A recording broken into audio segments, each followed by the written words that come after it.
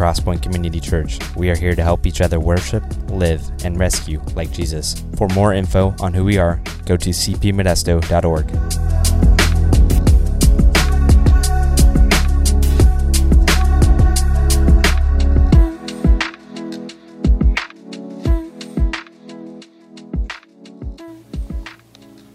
I could just keep worshiping and worshiping and worshiping all day long. Then eat some lunch and come back and worship some more. How does that sound? Travis, for those of you who don't know me, it's so good to be together here today. And we have an opportunity once again as a family of God to come all into the same room and to hear from our God and to have him speak to us and his Holy Spirit, who, for those of us who have surrendered to Jesus, have his Holy Spirit speak directly to us through his word today. And that's what I hope he does for you. Would you open your Bibles to Acts chapter 7? Have you guys ever known a projector?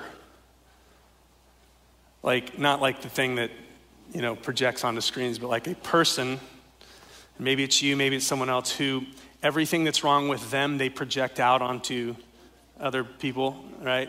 And all the problems that like everyone knows is true of them, they say of everyone else, right? I mean, if we're honest, I think we all do that a little bit. Amen? Come on, be honest. Amen? Come on. I do this, especially like I'll be like disciplining my kids and, man, she just does whatever she wants to do, and she doesn't listen to God, and she's strong-willed, and God's like, yeah? You done talking about yourself yet, Travis? We are projectors, aren't we? And this is the situation that Stephen, that we're going to pick up and see Stephen, the first martyr of the church, his story. That's the situation he's in because he's surrounded by these men who are accusing him of the very things they are guilty of. They are projecting their guilt and their sin onto him. You see, Stephen was a deacon. He wasn't one of the apostles. He was a leader in the church, but he was a guy who, one of many that were entrusted to taking care of some of the widows in the church so that they wouldn't go without food. So he's a regular guy, given a very important task. And he's not just taking care of the widows, but he's praying and doing miracles for people. And God is doing great things in his life. Great wonders and signs are being done through him. And he's preaching powerfully the gospel of Jesus. And because he was preaching Jesus, some of the religious elite of that day had decided that what he was preaching was blasphemy, that he was against God, against Moses, against the scriptures, against the temple. And they leveled all these accusations against him, and they drag him before the Sanhedrin, which was a Jewish court, a Jewish kind of political but also religious court.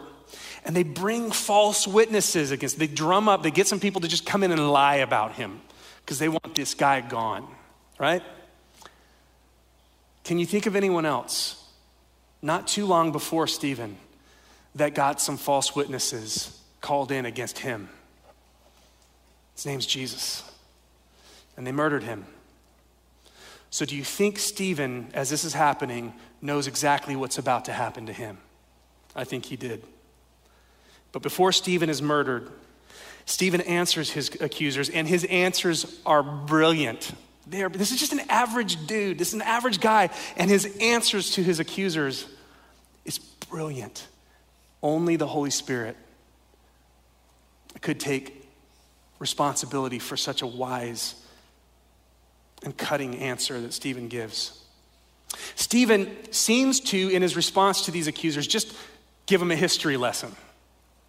He just brings them through the history of Israel from Abraham all the way to the present. And it may seem like just a boring history lesson, but it's not. In his answer, Stephen has worked in and woven in an amazing counter accusation against his accusers. And he does this by calling some historical witnesses to the stand. They're putting Stephen on trial, but then he turns it around and brings witnesses against them and puts them on trial. He calls Abraham, Joseph, Moses, the scriptures, and even the tabernacle and the temple to come and testify against his accusers. And spoiler alert, this does not go well for Stephen, does it? And I want to say right from the outset, and have this in your mind as you're listening to Stephen's response and his reply.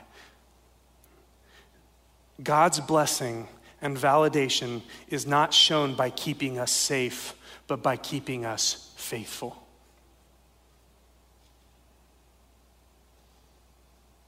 If you've bought the Western lie that God will keep you faithful by any means and also give you complete comfort and safety, that your life's supposed to be comfortable as a Christian, that your life's supposed to be completely safe. If you've bought that lie, today is the day to let go of the lie, isn't it? Because God does not promise. Now, do we have moments and times and seasons of safety that God gives us comfort and gives us good things? Does God do that? Yes. James says all good gifts come from the Father. So yes, God will give us those seasons of safety and security, well-being. But they are seasons. And if we are faithful, Jesus promises that there will be many trials in this world. But take heart, he's overcome the world. So God's blessing and validation for you is not shown by always keeping you safe, but by keeping you faithful, because there's nothing better for you or for me than to get to the end of our lives having been faithful to our King Jesus, no matter what it costs us, to have him say, well done and good and faithful servant, enter into my rest forever. That's best case scenario for you. Not for you to be safe and comfortable now, but for you to be safe and found faithful then.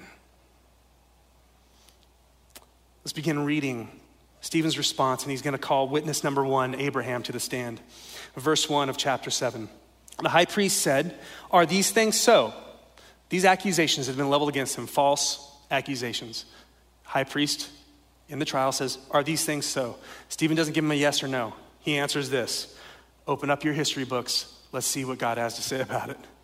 He addresses them respectfully and says, "Brothers and fathers, hear me. The God of glory appeared to our Father." Now, I want you to just put a little pin in that. And the number of times, I'll try to bring it out to you, but the number of times he says, our Father and our fathers. Our Father, our fathers. Because he's going to do something really interesting with that at the end. Our father Abraham was in Mesopotamia, not Israel, before he lived in Haran, which was not Israel. So to the Jews, the glory of God was in the temple. You know, God's presence is only in Israel, in the temple, in Jerusalem. And he's saying, look, God was with Abraham when he wasn't even here in Israel.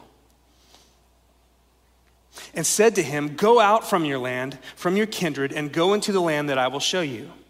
Then Abraham went out from the land of the Chaldeans and lived in Haran. And after his father died, God removed him from there into this land, Israel, in which you are now living. Yet he gave him no inheritance in it, not even a foot's length of land, but promised to give it to him as a possession and to his offspring after him, though he had no child yet.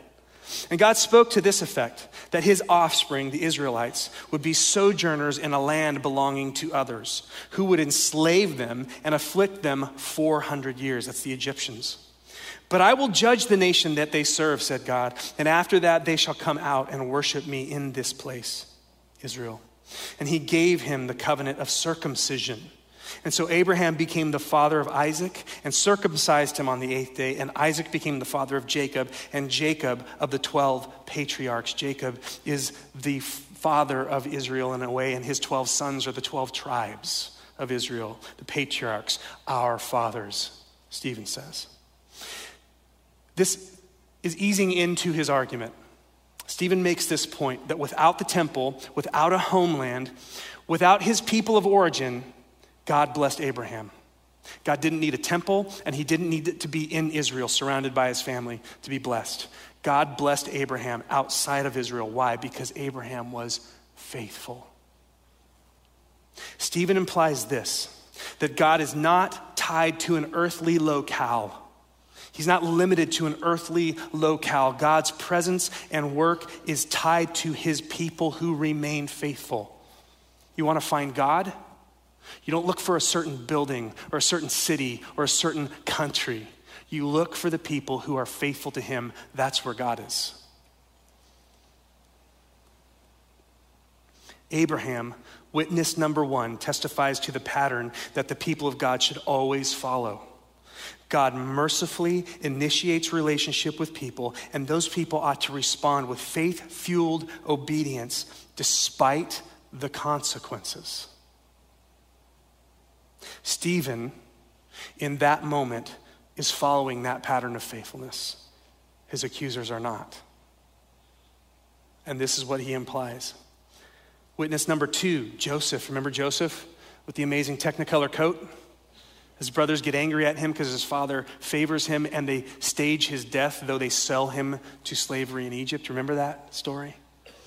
Verse 9, and the patriarchs, Joseph's brothers, jealous of Joseph, sold him into Egypt. But God was with him. Where? In Israel? Where? Egypt. God was with Jacob in Egypt and rescued him out of all of his afflictions and gave him favor and wisdom before Pharaoh, king of Egypt, who made him ruler over Egypt and over all his household. Now there came a famine throughout all Egypt and Canaan, and great affliction. And our fathers could find no food. But when Jacob heard that there was grain in Egypt, he sent out our fathers on their first visit. And on the second visit, Joseph made himself known to his brothers. And Joseph's family became known to Pharaoh. And Joseph sent and summoned Jacob, his father, and all his kindred, 75 persons in all. And Jacob went down into Egypt, and he died, he and our fathers.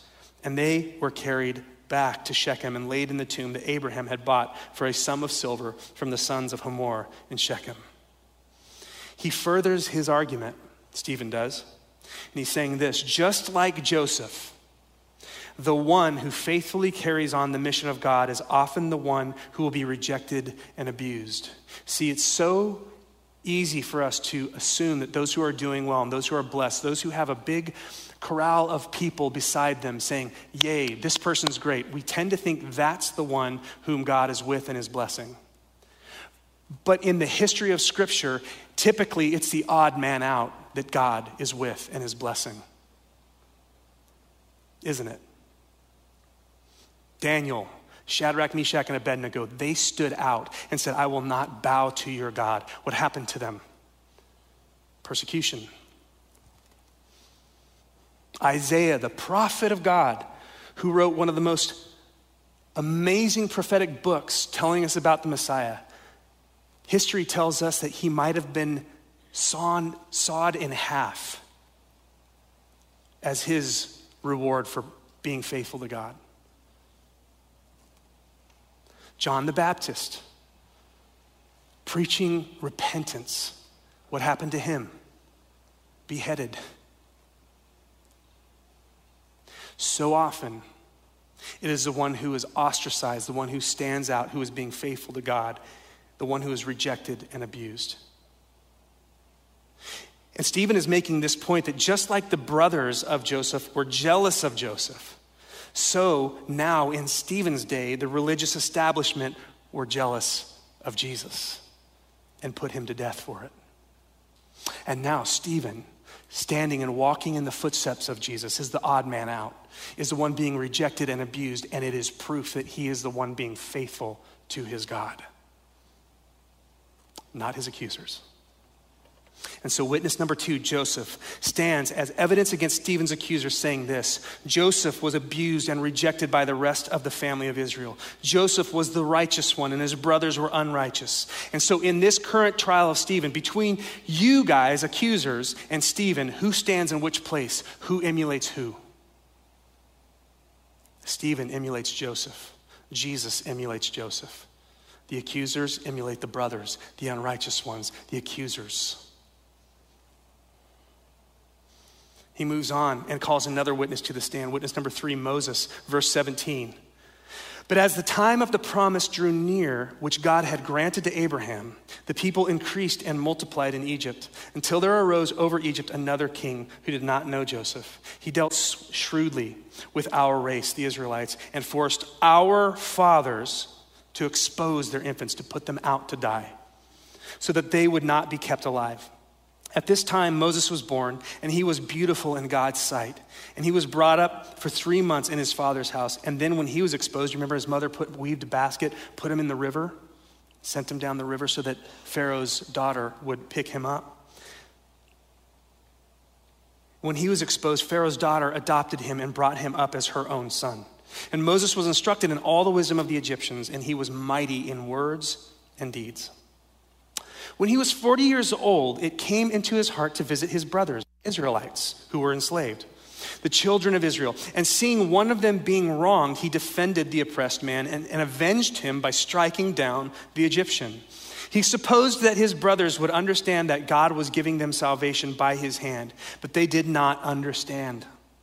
And on the following day, he appeared to them, and as they were quarreling, tried to reconcile them, saying, "Men, you are brothers. Why do you wrong each other?"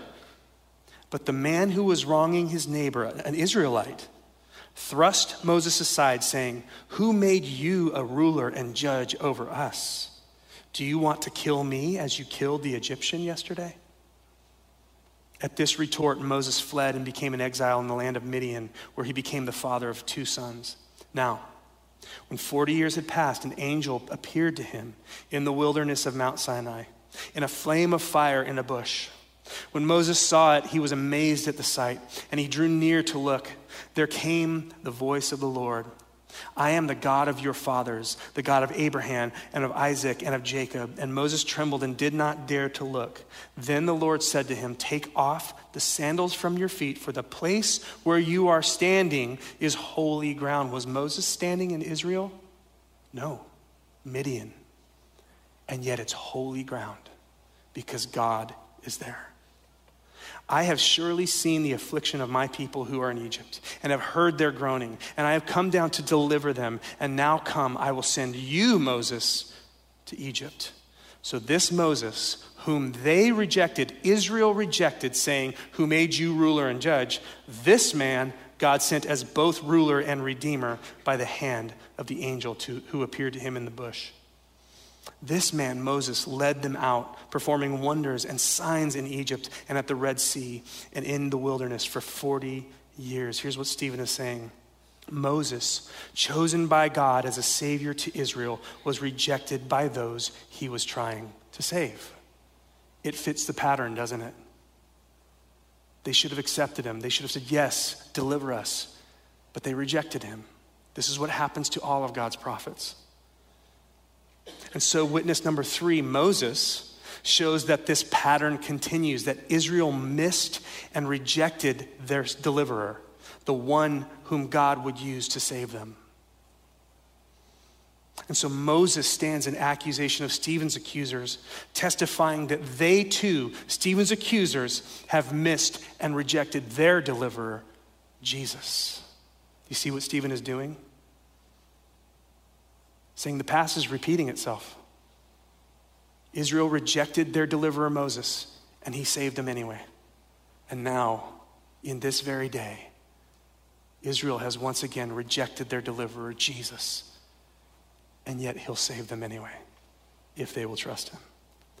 He brings another witness, witness number 4, the scriptures, verse 37. "This is the Moses who said to the Israelites, 'God will raise up for you a prophet like me from your brothers,' an Israelite. This is the one who was in the congregation in the wilderness with the angel who spoke to him at Mount Sinai, and with our fathers he received living oracles," that's the scriptures, "to give to us. Our fathers refused to obey him, but thrust him aside. And in their hearts they turned to Egypt, saying to Aaron, 'Make for us gods who will go before us. As for this Moses who led us out of the land of Egypt, we do not know what has become of him. He's been too long up on the mountain. We haven't seen him. He's probably dead.'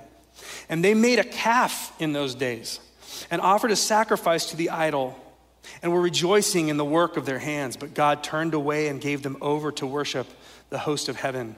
As it is written in the book of the prophets, 'Did you bring to me slain beasts and sacrifice during the 40 years in the wilderness, O house of Israel? You took up the tent of Moloch, a god who asked them to sacrifice their children on the altar, and the star of your god Rephan, the images that you made to worship, and I will send you into exile beyond Babylon. Stephen furthers his argument by saying this: Moses, way back to Moses, he predicted that at a later time, God would raise up another prophet like himself. And we know that Moses was speaking of who? Jesus. There would be a truer and greater Moses who would come to deliver the people. Moses predicted it himself. And Moses' legitimacy as a prophet was attested to by signs and wonders. All the miracles God did in the wilderness in those 40 years, he did through Moses, saying, "This is my prophet, listen to him, do what he says, and believe in the one whom he speaks about." He was attested to by signs and wonders. Can we think of anyone else right around the time of Stephen's day that was attested to by God by doing signs and wonders? Yes, the answer again is Jesus. And then Stephen, following in Jesus' footsteps, has been doing signs and wonders. But in the face of all the miraculous evidence that Moses was God's chosen prophet to Israel, they chose to turn aside to false gods. It didn't matter that God was saying, "Moses is my servant, listen to him. Here are the miracles that prove that I am working in power in him." Didn't matter. They chose to follow other gods. And the same was true for Israel in the day of Stephen. God had attested to the messiahship of Jesus by the miracles he did, and they said, "We don't want you." And so witness number 4, the scriptures testify against Stephen's accusers once again. By rejecting God's chosen servant Jesus, you accusers and you Israel have once again turned away from the true path of God, ignoring the very scriptures you say you believe. Now, lest you think that I'm just harping on Israel here, this is not anti-Semitism. Please don't hear that. These happened to be the people who got caught disobeying God in this time of history, and they had for a long, long, long time. But which one of our ethnicities wouldn't have done the same? Right? This is humanity in a nutshell. God reaches out in mercy and gives us a deliverer, and we say, "I'll do it my own way." Any one of us would have been guilty of this, and so are Stephen's accusers. And so he brings a 5th witness. Places of worship, the tabernacle and the temple, are the witnesses in this next section, verse 44. Our fathers had the tent of witness, that's the tabernacle. This is a portable temple. Anywhere in the wilderness there would be this place where they could go, and the presence of God would visit there, and they could be in communion with God. In the wilderness, just as he spoke to Moses, directed him to make it according to the pattern he had seen. Our fathers, verse 45, in turn brought it in with Joshua when they dispossessed the nations that God drove out before our fathers. So it was until the days of David, who found favor in the sight of God and asked to find a dwelling place for the God of Jacob. But it was Solomon who built a house for him. That's the temple. Not the temporary tabernacle, but a permanent temple. Yet the Most High does not dwell in houses made by hands, as the prophet says, "Heaven is my throne, and the earth is my footstool. What kind of house will you build me, says the Lord? Or what is the place of my rest? Did not my hand make all these things? You think you're going to keep me in a temple built by your own hands?" You see, the tabernacle, this portable temple, and the temple, which was the permanent temple, are physical reminders that God desires to be with the human beings he created. It was a physical place on earth where you could go and experience his presence in a very physical way. But the people of Israel had wielded these places in order to contain and control God's blessings for only Israel. Instead of these being epicenters of sending, so that the people of Israel would go out and fulfill the mission God gave them, which was to be blessed so that they could be a blessing to all the peoples of the world. No, they said, no. You have to come to Israel and to this temple, this specific city. This is where the presence of God is, and he's nowhere else. They tried to control and copyright and trademark the presence of God into a limited space, the temple in Jerusalem.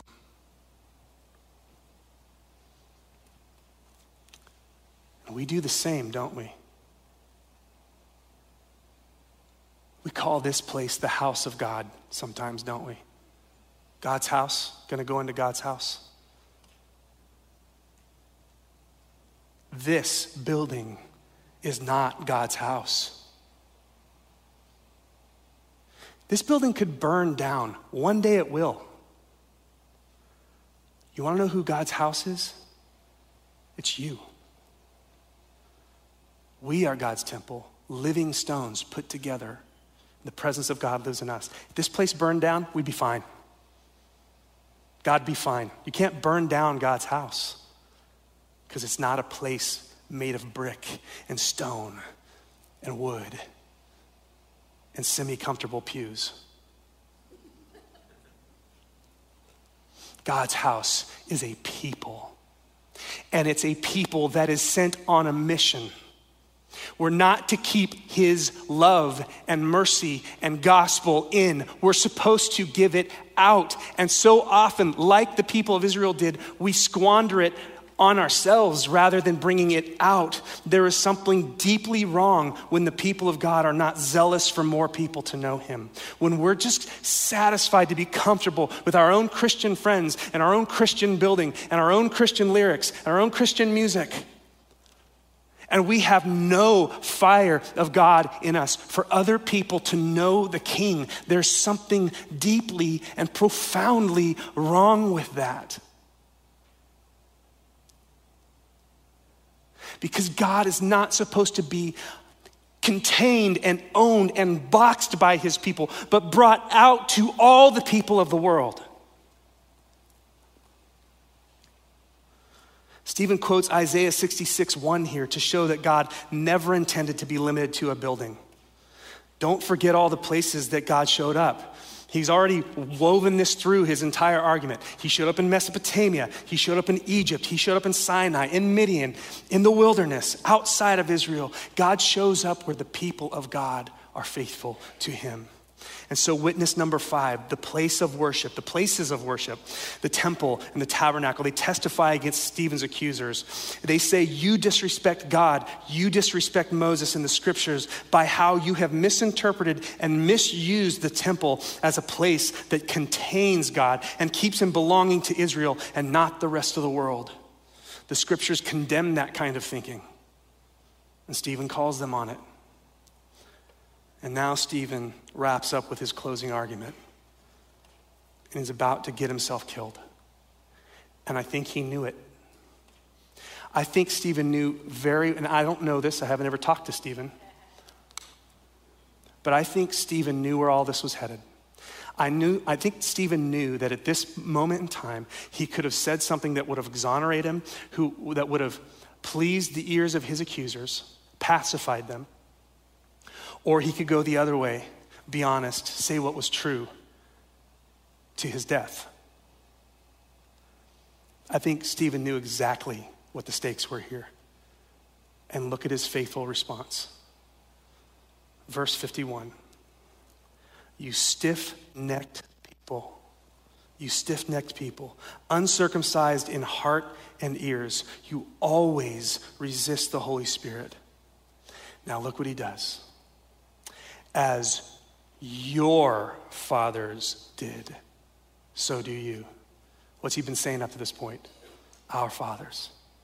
And now he's showing the fork in the road. We don't have the same fathers. As your fathers did, so you do. What did they do? Verse 52, which of the prophets did your fathers not persecute? And they killed those who announced beforehand the coming of the righteous one, whom you have now betrayed and murdered. You who received the law as delivered by angels and did not keep it. He's saying we don't have the same forefathers. He draws a line. And he draws a distinction between two sets of fathers and two sets of their descendants. Up to this point, he's been saying our fathers, but now he's saying my fathers and your fathers. We do not share the same spiritual heritage. Set one of fathers and descendants. It's the faithful fathers who obeyed God, preached his word, and pointed to the Messiah, and ultimately bowed to God's Messiah, King Jesus, when he came. This is the family that Stephen and true followers of Jesus are in. He and others stand in a long line of God followers who are rejected for their faithfulness. That's his spiritual forefathers. What's the other set of spiritual forefathers? Set 2, the unfaithful fathers and their descendants. Those who are self-deceived, thinking that by rejecting God's word, rejecting his prophets, and ultimately rejecting his Messiah, Jesus, they honor God by their blasphemy. Somehow they have deceived themselves into thinking that by rejecting Jesus and the way of God, they're somehow honoring the God that they try to serve. These accusers of Stephen descend from a family with a long history of persecuting the very ones that God is with. And it brings this very amazing truth into strong relief here. Please get this. Our spiritual heritage is not defined by our family of origin, our church affiliation, or even by our claims of belief. Our spiritual heritage is defined by who we actually trust and obey. You may say, I was born and raised in a Christian family. So what? You may say, I've gone to First Baptist Cross Point all these years. So what? I'm a part of this club or this church or that church when they suit me and fit me. So what? Stephen says. Your spiritual heritage isn't defined by the little associations that you are a part of or the line of blood family you come from. It's defined by the King you are faithful to.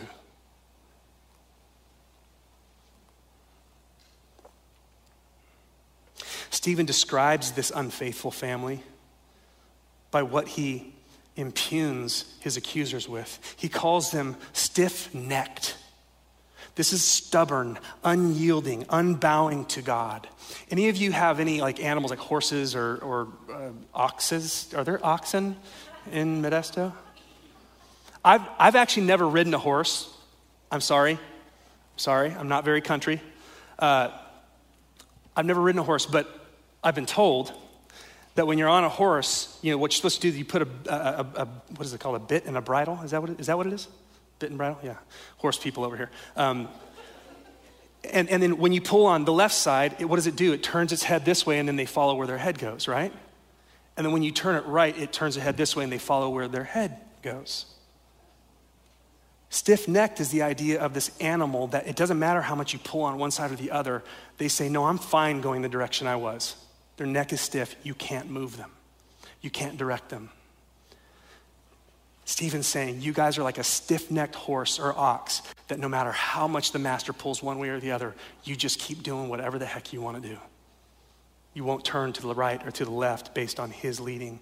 He says this weird thing about their hearts and their ears being uncircumcised. That's weird.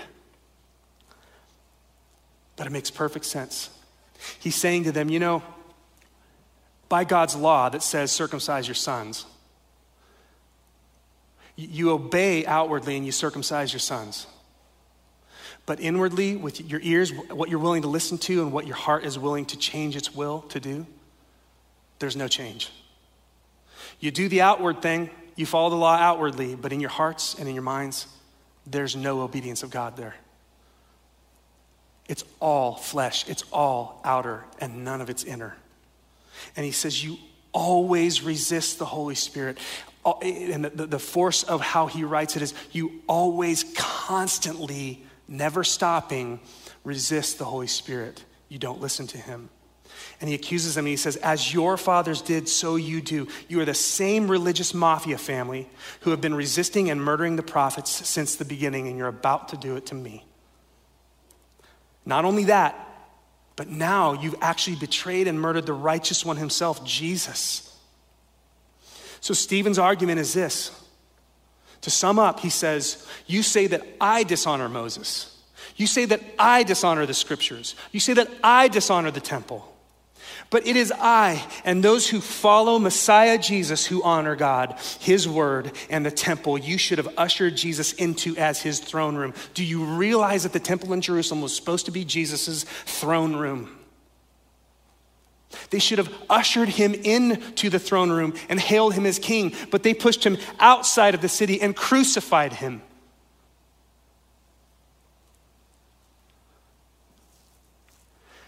Stephen is saying, the very things you accuse me of is what you yourselves are guilty of doing.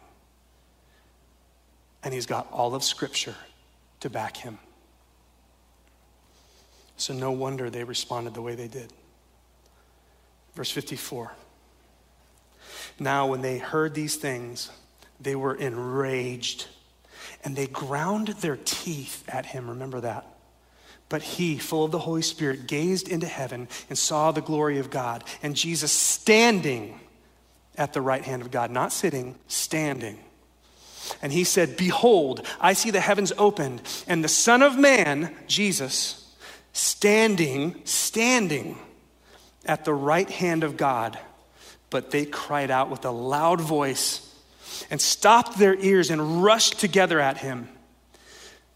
Then they cast him out of the city and stoned him, and the witnesses laid down their garments at the feet of a young man named Saul, taking off their outer garments so they can get better throws in with the rocks.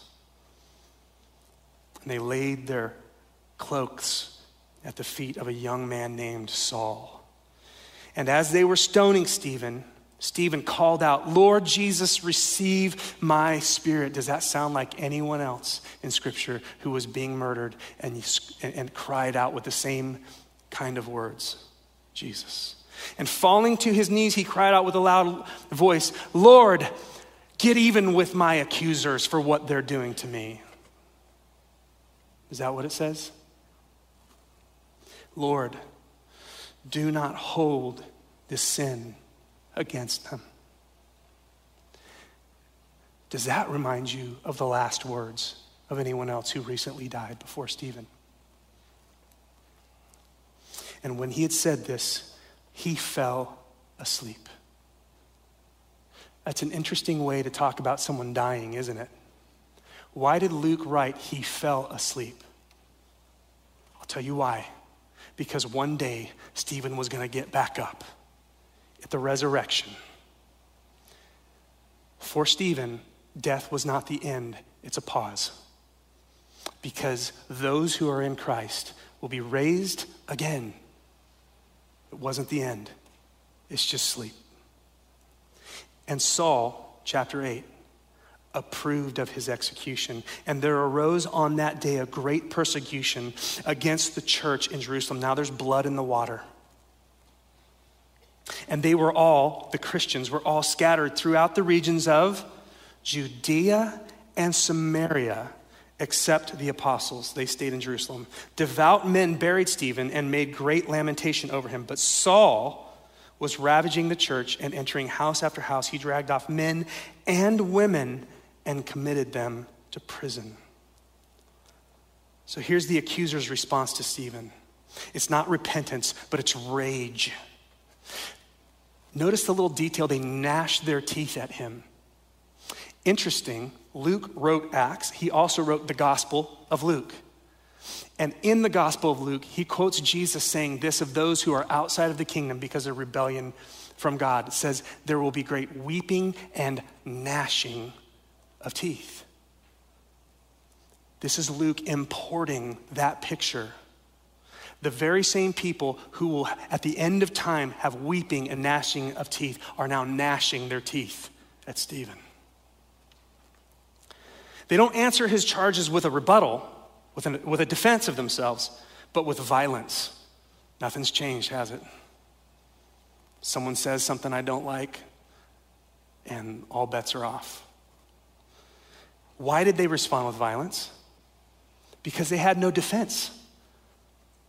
They couldn't use the scriptures to tell him he was wrong because he had just used the scriptures to prove to them that they were children and descendants of those who killed the prophets. What a contrast. Stephen, like the prophets, is full of the Holy Spirit. It says his face looked like an angel. He sees Jesus standing, not sitting, this is important, at the right hand of God. And here's the reality, the picture of this. A judge, when he was hearing a trial, would be in the seated position. That's a place of honor, it's a place of authority, a posture of authority. But when he was going to pronounce judgment over the accused, either judgment or acquittal, he would stand. And he would announce acquittal or judgment. So Stephen sees Jesus in the standing judge position about to give his judgment. And what is the judgment? Stephen is innocent, and Jesus is standing to receive him. There's another side to that, though. He's standing in judgment against the accusers of Stephen to say what you're doing is evil, and it will not go unpunished. So him saying, I see Jesus standing about to give a judgment, they knew exactly what he was saying, I think. He's standing in judgment against you. You can do whatever you want to me. You're guilty.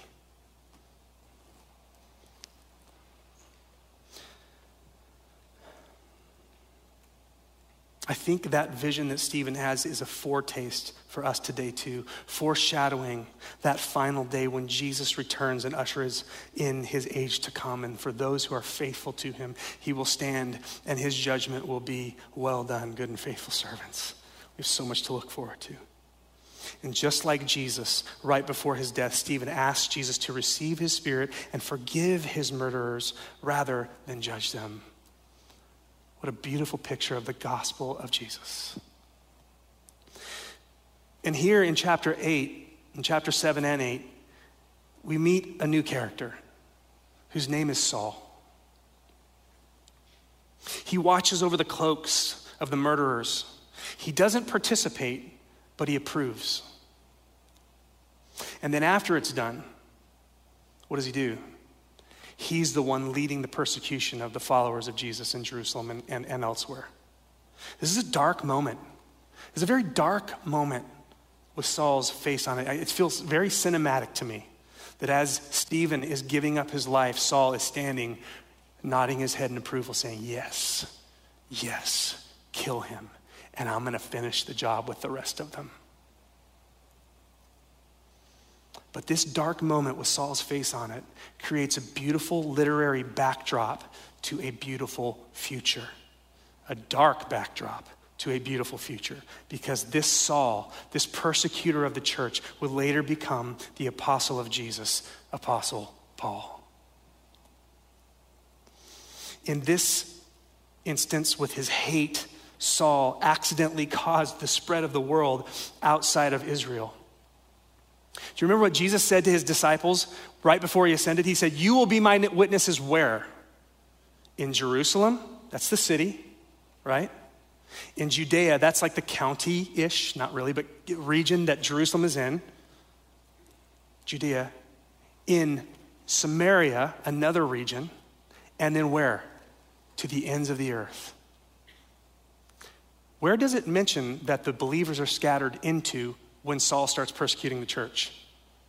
They go out of Jerusalem to where? Judea and Samaria. And church, what's coming next? The ends of the world. Saul accidentally caused a brush fire. Tried to stomp out the fire of the Holy Spirit in Jerusalem, and it spread the embers everywhere. And this persecution cannot stop the church. It emboldens the church. I was talking to a friend a couple weeks ago, and he's been going through a very, very soul-crushing season of life. And he's had more pain, I think, in this season of his life than he's probably ever had. And yet, in this season of his life, he is finding God working through him for the sake of the kingdom more than he ever has. He looked at me and he said to me, Travis, do you want to see where God is working? Look where all the hard stuff is, and where all the pain is. That's where God is working. You see, when Jesus finally captured Saul's heart and made him the Apostle Paul, Paul would continue to spread the gospel to the rest of the world, but this time on purpose. I want to say this to you. If Saul can become Paul, there is hope for every single human being who ever lived. You see, God answered Stephen's prayer. At least for Saul, he did. Stephen said, God, don't hold this against him. And Jesus said, I won't. I'll forgive him and I'll use him. It's beautiful. Just in reflecting on this sermon of Stephen's, a reflex can be in us to look at Stephen's accusers and our response be, what evil, horrible guys they should pay. And while that may or may not be true, that's the wrong response, isn't it? Or like me this last week, that God hit me right between the eyes. I started to, in looking at this story, started to imagine other people around me who have been hard on me, who have been horrible to me, who have rejected me, and start seeing them in the place of Stephen's accuser and me in the place of righteous Stephen. Wrong again. See, we don't have to and we shouldn't ignore the brokenness and injustice in the world around us. But we have to deal with our own stuff first. As I was imagining all the people who have hurt me as the unfaithful, God tapped me on the shoulder and said, son, what about you? Jesus commanded this in Matthew 7. He said, you must take the log out of your own eye before you try to deal with the speck in your brother's. It's not that we don't help each other through the hard stuff and the issues and the disobedience. It's just that there's a sequence that Jesus commanded. Me first, y'all later.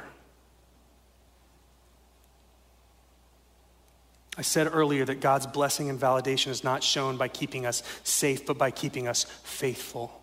If we want to remain faithful, we have to join God in his battle against our pride and our rebellion.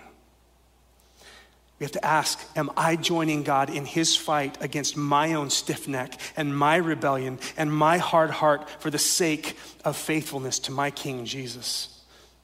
Or, like the rest of the world, am I watching and waiting for everyone else to go first?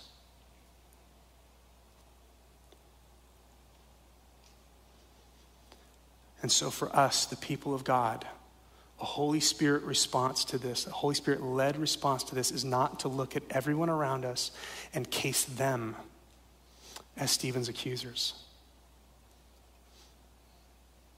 It's to let that be a mirror to look at ourselves and ask these questions. Father, how am I stiff-necked? Father, how am I resisting the Holy Spirit? How am I missing and rejecting Jesus, the very Savior that you sent to show me mercy?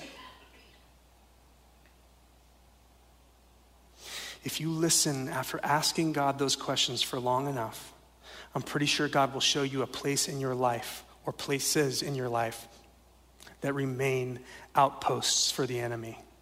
You do realize that even though you're saved, if you are, the enemy has some outposts set up in your will, in your life, and how you think and how you act. And Jesus in his mercy wants to destroy those outposts of the enemy, but we have to stop and let God answer honestly those questions to us and repent.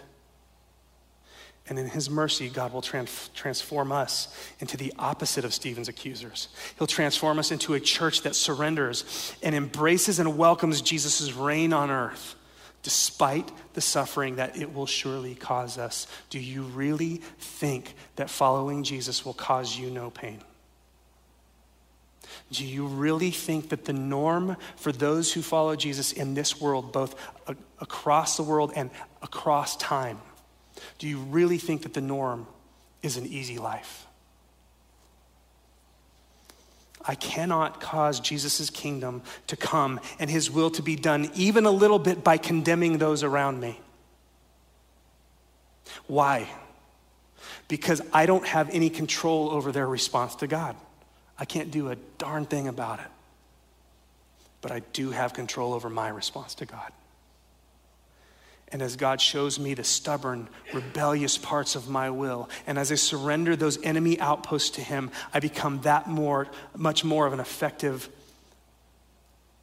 citizen for Jesus' kingdom.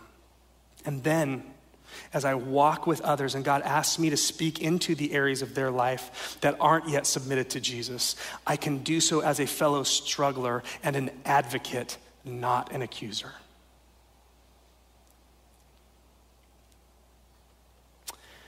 I want to do something we don't do a whole lot of in our culture, and that's have some silence. I don't want your mind to go to what's next, or what are you eating for lunch, or when's Travis going to shut up and let me go? I want to leave these questions on the screen. I want you to spend some moments starting this conversation with God. Not starting and finishing. This is not a 3-minute deal. This is a start that I pray you'll maybe even take a picture of this and bring it with you. And in your time with the Lord, be asking him to speak honestly to you on these. So just take a moment now, read these questions, begin asking them to the Lord Jesus and seeing what he begins to say in your heart and mind. Let's have some time of complete quiet to be with him.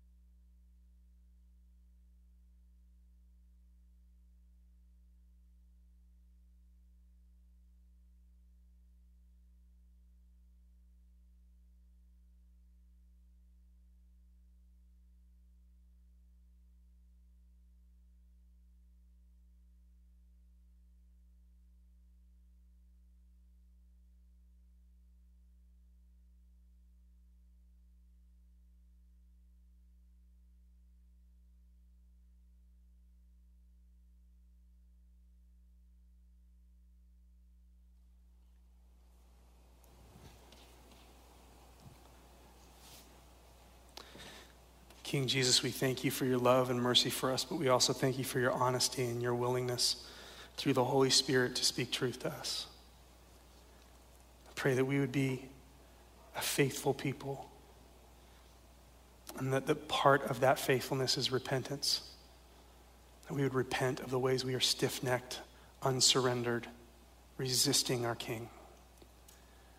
And that you would change those parts of our lives. That you would bring into submission every part of our mind and our will and our emotions, our actions, to be obedient to you and take the gospel of the kingdom to this entire globe.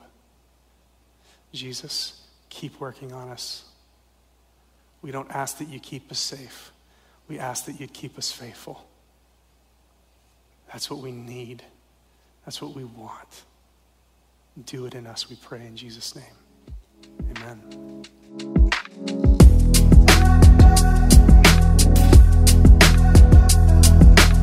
Thanks so much for listening. We hope you feel inspired and moved by what God is doing here at Crosspoint.